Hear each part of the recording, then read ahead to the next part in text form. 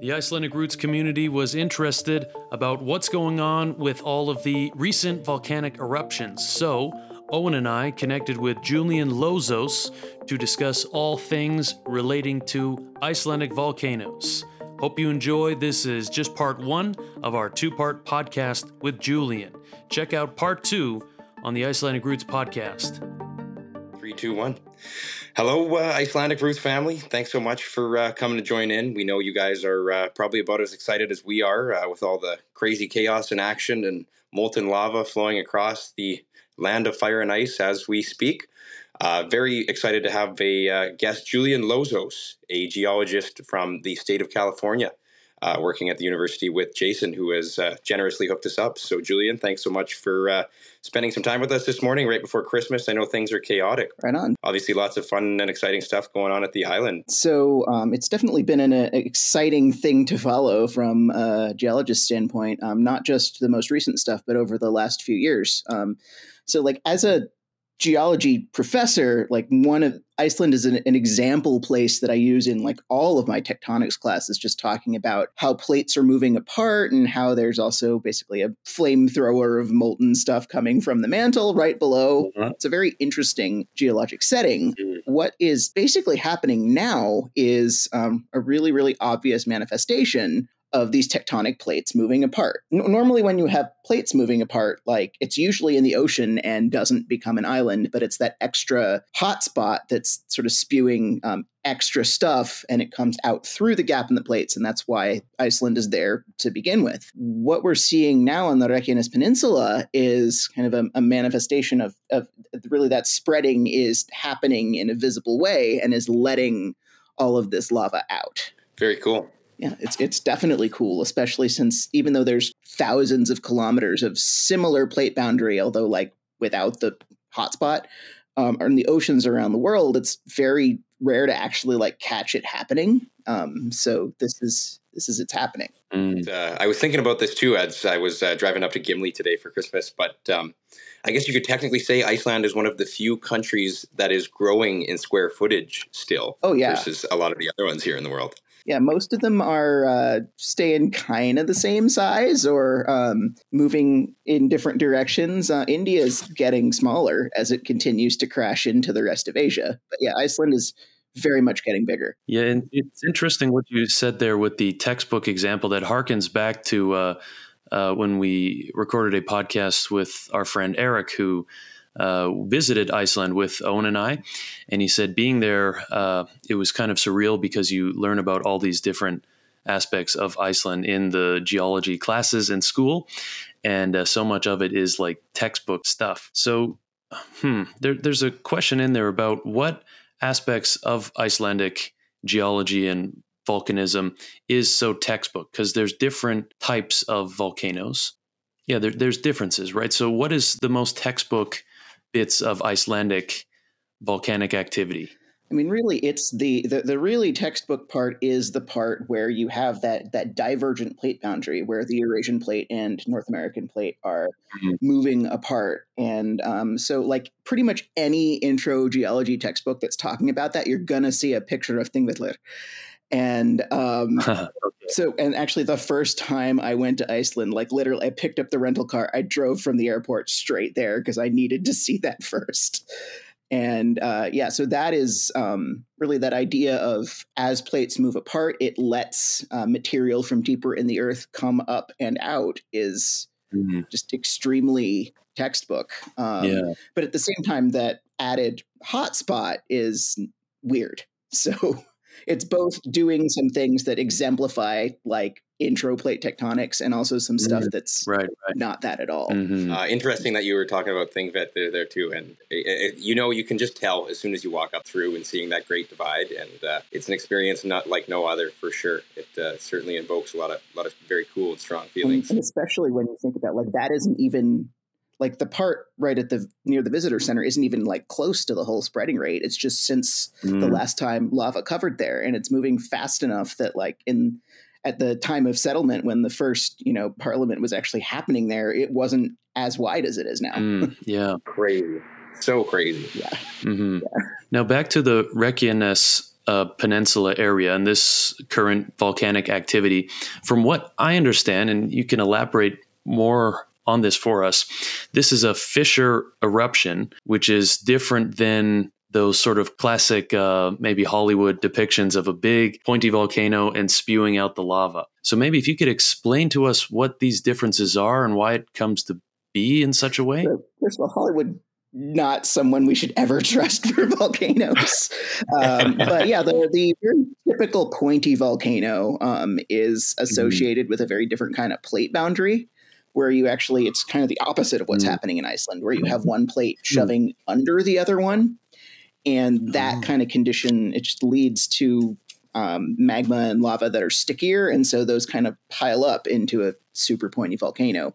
But in Iceland, because it's basically most of the land, especially like on the Reykjanes Peninsula, is closer in chemistry to like rock chemistry to the ocean floor than to most continents. And that kind of lava is just really, really runny. It's very, very fluid. So like, even if you, like, I'm sure we've all seen at this point, many, many videos of people like putting things on the lava and it looks kind of sticky. But that lava is actually very runny compared to many other kinds of lava. And so because it's so runny, like it doesn't necessarily pile up into something pointy. So when you get, like the actual, like even something like Hekla, which is pointier than many, is still kind of broader sided than something like Mount Rainier in Washington State or like Mount Fuji in Japan. So that's why you don't necessarily get those really classic volcano shapes. But also just the reason you get the fissures is because, again, it's that things are pulling apart along the line. And so if you think about stretching like anything, it's gonna, you're gonna get, especially anything that is not like elastic in and of itself. It's not gonna just like pull apart like silly putty. It's gonna get sort of stretch marks and cracks. And so those cracks that the eruptions are happening on these fissures are just parallel to the axis of things pulling apart. Interesting. And this is so like characteristic for Iceland that it actually, even in like geoscience textbooks and volcanology textbooks, is referred to as an Icelandic style eruption, even if it happens somewhere else. Interesting. Wow. They really have the monopoly on this form of volcano. I mean, occasionally you'll see it called a Hawaiian style eruption, but it's usually referred to as Icelandic style. And what is making this one become such a annual occurrence, happening for what, in the last 3 years in this area, and then now twice in the same year, beginning of summer and now recently in the late fall? So this is kind of a renewed period of activity. So if you look at like from a historical standpoint, from about the year 800 to about the year, I think 1240, 1220, I should have looked up the exact years before. There were the Reykjanes Elder, the fires on the peninsula, and actually the Reykjanes Peninsula is one of the youngest pieces of land like on the planet. And so in that period of time, basically it was just characterized by these fissure eruptions like regularly over this span of like 100 years or 200 years. And so that was sort of a historical thing. And then, the lava flows are there. And like if you're flying into Keflavik and it's clear, you can see the cracks in the ground. And so obviously geologists were like, we want to know more about how this happens. And so even before all of this stuff started kicking off in late 2020, geologists were like, so let's figure out the past history of the Reykjanes Elder. Like, do they always happen in a very short span of time, or was this weird? And as it turns out, this is like what it does.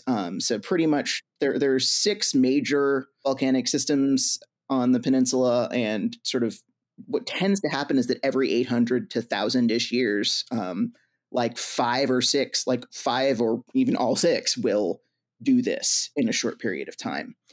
And what's interesting is that the one that wasn't involved in the last round, or in many of the ones people analyzed before, was Fagradalsfjall, the one that started this series. So like that one hadn't erupted in like 6,000 years. But most of the others have gone off at intervals of like every 800 to 1200 years for as what as long as people can find the lava flows and date them, because they get buried obviously under newer lava flows. So this is like a thing, and it was always, anytime there's a big thing, there's always the question, well, when is that going to happen again? Like here in California, we talk about the big one on the San Andreas Fault all the time. Like, when is that going to happen again? The answer to that is we don't know, but it could happen at literally any time, and no one would be able to be scientifically surprised. Mm-hmm. Yeah. So with the current timeline, kind of in late 2020 is when earthquake activity started on the peninsula, and people were noticing it, obviously in Grindavík and like Vogar and closer to that, but also in Reykjavik. Mm-hmm. And it, you would think with the plate boundary that people would be more used to having a lot of earthquakes, but I guess maybe that's just my California experience speaking, because we have a lot of little earthquakes. I mean, not a lot like leading up to what's happening there a lot, but like we have earthquakes often enough that you don't think about it. But I guess it was kind of unusual, and people started noticing it, and just sort of the patterns that the earthquakes were following were these linear patterns that were very much associated with the plate boundary and with where these volcanic systems are. And so kind of the first swarm in late 2020 kind of petered out, but then in March 2021, it picked back up and led to the first eruption, which started in the middle of March of 2021 in Geldingadalur. And it was this little bitty volcano. Like if you've seen the photos of the beginning days, it's this like, it's cute. It's just cute. It's this little cone, and there's people like cooking hot dogs and playing volleyball in front of it, and lots of very good videos. And so, people thought it was going to peter out in a matter of days because it was little, but it kind of went on to be a 6-month-long eruption that filled the entire valley and just completely changed the topography there. But what's interesting about that is the intrusion, or the Kvikugangar, which is what the Icelandic sources have been saying, and the dike is the English word, it's kind of like basically a sheet of molten rock coming up through a narrow crack. And when it breaks the surface, it breaks the surface. And so the Geldingadalur eruption only broke the surface in like a little bit of it. And then in summer of 2022, the next kind of chunk of that broke in Meradalur. And that one started with the same kind of thing, where there was a pretty intense earthquake sequence that started on July 31st of 2022. And then like August 1st was tons and tons and tons of earthquakes. And then August 2nd was quiet, and August 3rd, the eruption started. And so that one lasted like 2.5 weeks and then kind of calmed down. And then this summer, 2023, same kind of deal. And the eruption so there was a bunch of earthquakes, and then it was like quiet for a day and a half. And then the next section of that dike, like moving sort of northwest, broke at Litlihrutur, and that eruption lasted about a month. And so all of those were associated with that same line, which was Fagradalsfjall. So the current one, so sort of one of the questions with the 3 eruptions in Fagradalsfjall was like, so this is the volcano that hasn't been involved in all the previous cycles. Does this mean it does its own thing, or are the others going to get involved? And then so I know the sort of ground deformation, the measurable signal that something's going on down there, started in like October.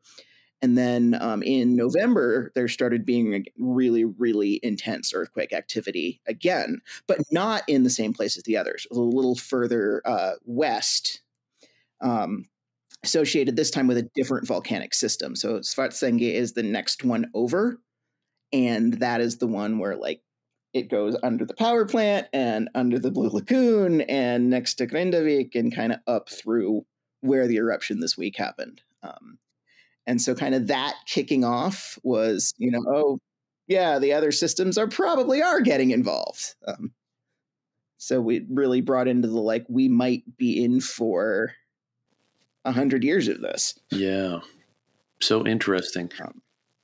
But yeah, this one was also like, So there were really, really intense earthquakes in the middle of November to the point where they led it. Yeah, I remember seeing some photos in Grindavík of some roads that are broken open and cars couldn't go driving through town. And those become really. You could see the entire road had just split right open and the concrete was ripped. And obviously nobody's driving through that. But I saw from The Guardian this morning that they had downgraded the volcano threat level. Yeah, so that is, I mean, because the eruption this week did happen and was kind of wild because there was, earthquakes in November and they evacuated everyone and then it got really quiet. Yeah. And then it picked back up again on Monday and the eruption started like an hour later.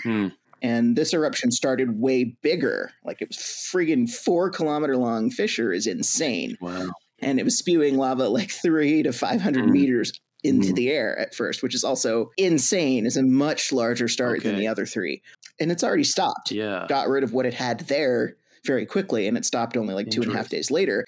And so the reason they downgraded the code is because it seems like probably because the eruption happened and the earthquake activity is down. And I've definitely though seen some people act like that might be premature because there is still a signal of uplift again. Like there's still evidence of magma accumulating down there, but I mean down there meaning on the peninsula in general. And so I'm guessing that the hope is that because the part of the intrusion that was quite close to Grindavík did already break, that it'll either break in the same spot or not in the town. But I've definitely seen just from social media, I've definitely the people that I know from Grindavík are really happy to be able to spend Christmas at home. And I kind of wonder if that's part of it.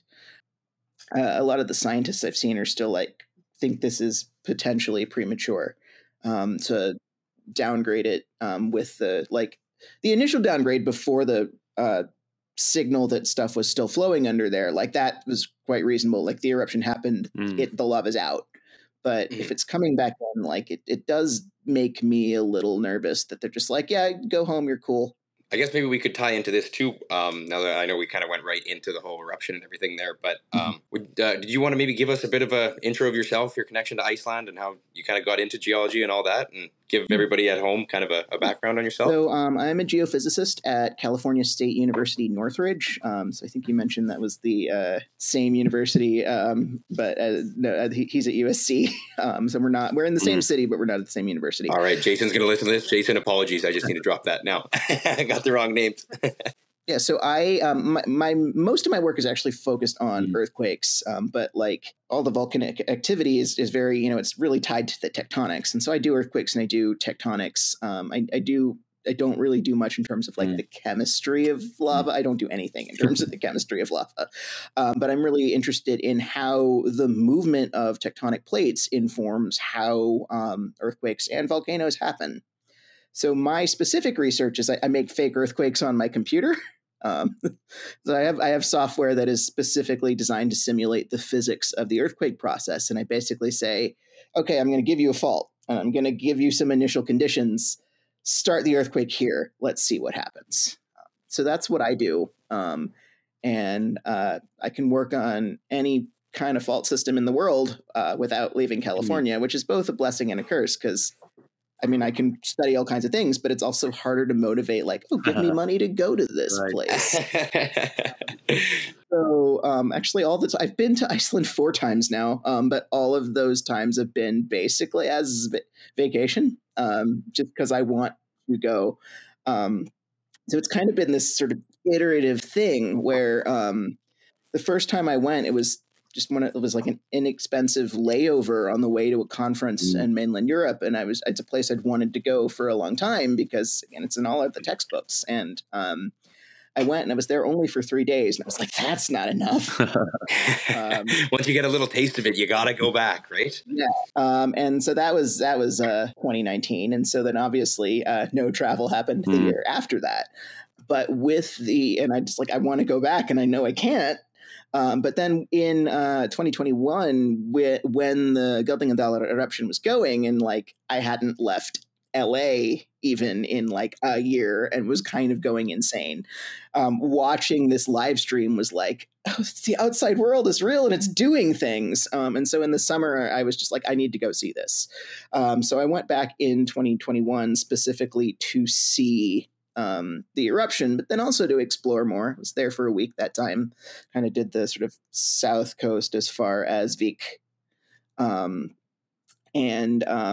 Just again, getting to see more of the landscape and also meeting more people. It was like, oh, this is, I want to know more. I want to see more than this. And that was also when I was like, I should start learning this language.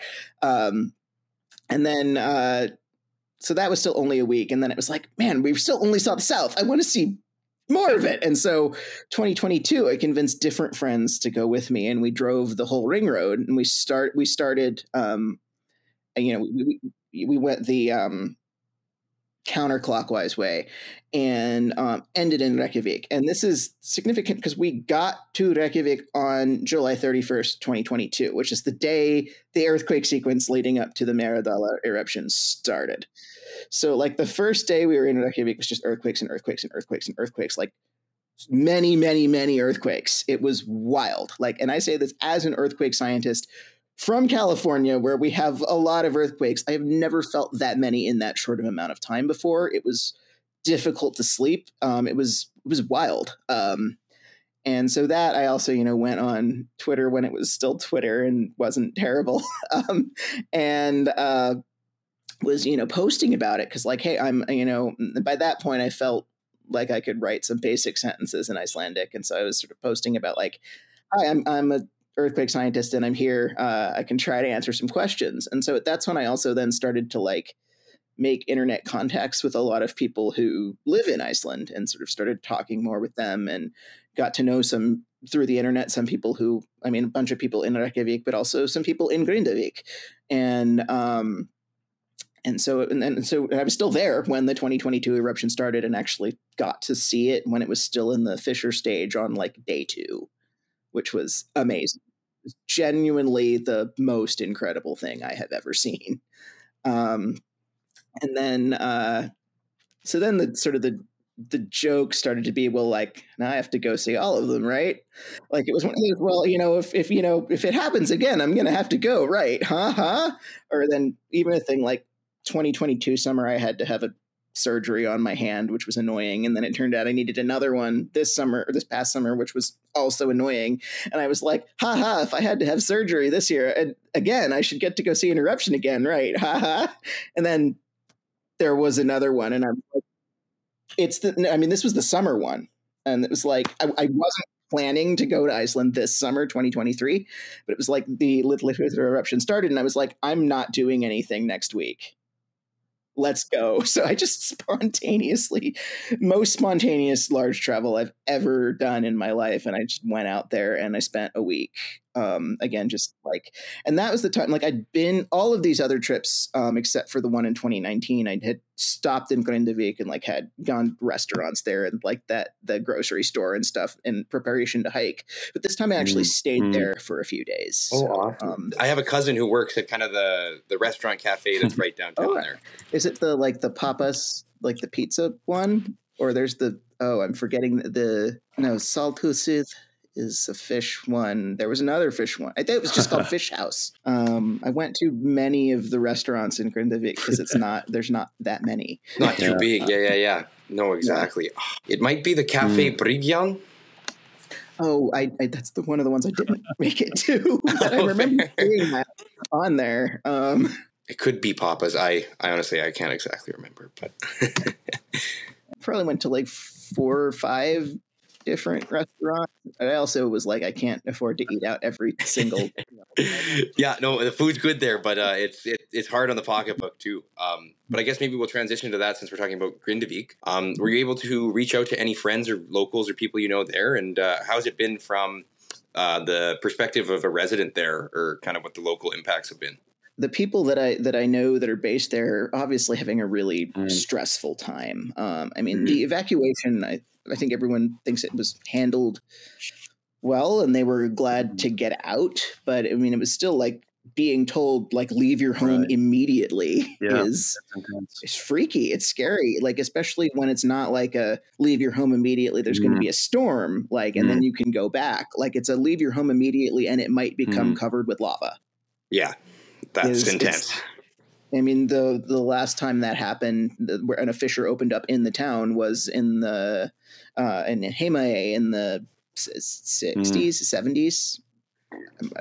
I should remember the exact year.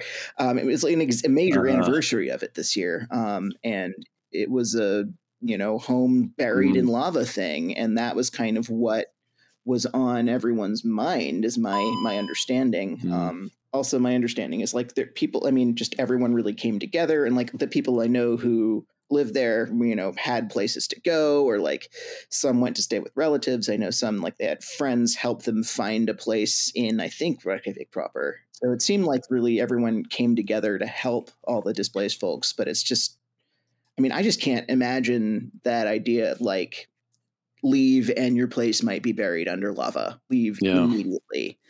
I guess the closest sort of thing that happens around here in Southern California is leave because the mountain's on fire. Right. And I can't help but think about the logistics, and maybe this could, segue to any other ideas you have about awareness for populations around earthquake safety, volcano safety. I always think about, of course, in Iceland, they have a certain level of education and of economics, right? That these, isn't large populations of people living in impoverished conditions or in, bad infrastructure. So in terms of evacuating a town, it's a smaller population that you have to deal with. They have the infrastructure to get people out of it. They have first and foremost the awareness to know that there's a volcanic eruption that is imminent. And all of these factors, I think, lend to a really high degree of safety in Iceland around these things. And just going back, I would like to make a comment quickly on, I was also in Iceland at the start of the early summer eruption, to where I was just in Reykjavik to feel the earthquakes. And at first, I had no idea what was happening. I thought it was a big truck driving by or people slamming the doors in the hostel. Living in Alberta here, just a landlocked part of the country, I've never really felt earthquakes before, at least that I've been aware of. And this was, like you mentioned, so many throughout the day. I think I felt like 40 or so. It seemed like every half hour you could almost count on a little rumble to come through, to the point where I was almost anticipating it. Is that the one this summer? Yeah, this last summer. Yeah, beginning of July. That to me was really incredible. I didn't go out to see the volcano when it erupted, but just being there to feel the earthquakes was pretty powerful. And I'm always at a lack of words to describe it, but there was one distinct moment where I sort of closed my eyes in the middle of it, and I felt as though I could feel the earth. And it was a really kind of strange thing, but knowing that this was coming deep from underground, it also made me feel really small. But I never felt afraid. I felt like the buildings that I were in were safe. I felt like if it was something even more serious, the government and safety officials would be able to get us all to safety. So this is all a bunch of preamble to ask you ideas or thoughts that you have about safety when it comes to these things and the differences that different parts of the world would experience. You could imagine in a place like Los Angeles, where it's so dense with so many people. I couldn't imagine how that would be if you had to evacuate for some sort of, like you said, the big one or something like that, right? So when it's something like an earthquake, there's no way to know it's going to come. And then when it happens, it has happened. And there's aftershocks, but like evacuation isn't really a thing that's on the table just for earthquakes. If there are evacuations around here, it's more related to like wildfires, like not volcanic, just fire, or sometimes landslides are things but those are not generally going to result in the evacuation of a huge area of people. So it's just really a very different kind of situation. But in terms of like just earthquake preparedness, like the same kinds of things are good to think about anywhere. Like, turn off well, I guess turning off the gas isn't an issue in Iceland because it's all geothermal. Like the issue here is if there's gas power and electric power, those can make fires. But that's not going to be an issue there. Things like, just secure your stuff. Like I asked, I saw later on your list of questions, like the people's thoughts on living in an active area. And one of the responses was just like, this is driving me nuts because all of the stuff keeps coming off my shelves. Can't keep any plates in the top cabinet. Yeah. But like living in a seismically active area, like there are things you can do to make your stuff less likely to come off your shelves. Or like here, they say like strap your furniture to the wall, like use those like those grippy things in the cabinets to keep your stuff from sliding out. So there's things you can do to prepare your house, or always have like a earthquake kit or a go bag. And also the idea of like during a strong earthquake, you want to drop, cover, and hold on. Like that's going to be universal. Like you want to drop down because even if there's a place where the building codes are good, you can still have stuff flying through the air. You want to cover, so like under a table or something. So that way, if when the stuff that's flying through the air eventually stops flying and starts falling, it's going to fall on the table and not on you. And you want to hold on so your support doesn't get shaken away from you. And so I think that is universal. Like there's a thing that started in California called the shakeout, which is an earthquake drill. Okay. And it started here, but I know like I checked, Iceland doesn't do this yet, but like a bunch of other countries like New Zealand does it. Like I think there's a couple countries in South America, like there are places that do this, and just it's a practice. Like, okay, we're gonna get under the table and hold on, just to get people used to that idea. A fire drill for earthquakes. Yeah, although I guess in Iceland they're having enough moderate sized earthquakes that they probably don't need the drill. They just practice doing it for the real ones. This is not a test. Yeah. Also, in terms of earthquakes, actually, like because the entire Icelandic landscape is built on lava, that actually helps shaking be less strong. Interesting. Because the harder the rock is, so lava is really, really hard rock, and the harder the rock is, the less hard it shakes. Because like if you can imagine having like a box of granite, like solid granite, and then a box of like sand. And if you shake those at the same intensity, the sand is going to go all over the place and the solid rock is going to shake as a unit. And so the fact that like everything in Iceland is built on solid lava rock, basically, that's going to help it actually shake less strongly than it could. Whereas somewhere like LA, we're basically a bowl of sand and it shakes really hard. Or places like Mexico City, which has a lot of really bad earthquakes, is also a bowl of sand. So that's so interesting. So in Iceland, a big earthquake is not so much a risk as an earthquake is signifying that there could be a big volcanic eruption. And that's really the thing to look out for in Iceland. Whereas, like you said, in these different locales, Mexico, California, or thinking about Haiti as well, right? Earthquakes there could just be really catastrophic and not necessarily tied to volcanic activity, just a different I mean, Mexico totally does have volcanoes. I mean, anytime you have a plate boundary, you can have earthquakes that are just related to the plates moving and earthquakes that are, and if it's depending on the kind of plate boundary, they can also be related to volcanoes. So like, actually Iceland very much does have just faults that are not related to volcanoes. There's this thing called the South Iceland Seismic Zone that runs kind of from the Reykjanes Peninsula over to about Vik. And that has had a lot of sort of moderately large historic earthquakes that are just related to the fact that the plates are moving and not specifically to volcanoes. And then there's also a fault zone kind of in the north, the Husavik Flate fault zone that, to my knowledge, hasn't had a large historic earthquake, but the potential is there. It definitely has them. Like it's called Skjálfandi Bay up there because of the earthquakes.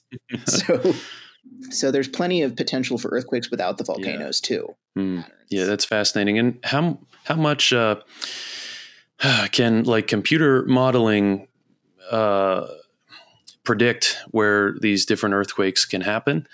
It seems like, if I understand correctly, it's much more, you can have much better awareness of where volcanic activity can happen based on modeling and data and that sort of thing. But earthquakes can be much more of a surprise. Yeah, so we can figure out generally where earthquakes are possible because they happen on faults. Like earthquakes don't happen in a vacuum. They happen on faults. You need a planar surface in the earth that can break and slide to get a large earthquake. Sometimes you don't know that there's a fault there until the earthquake happens, which is the story of a lot of things in California. But the thing with earthquakes is like you can get a sense of where they're probably going to happen, but not when. And that's going to end part 1 of this podcast episode. So you can listen to part 2 following this one.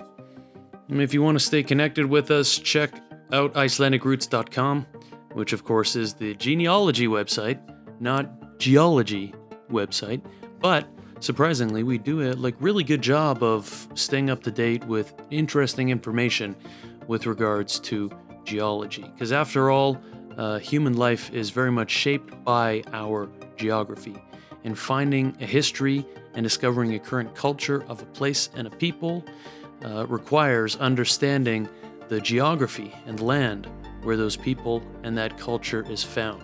And very much so, the Icelandic heritage is shaped by volcanic geological activity, intricately interconnected as it all is.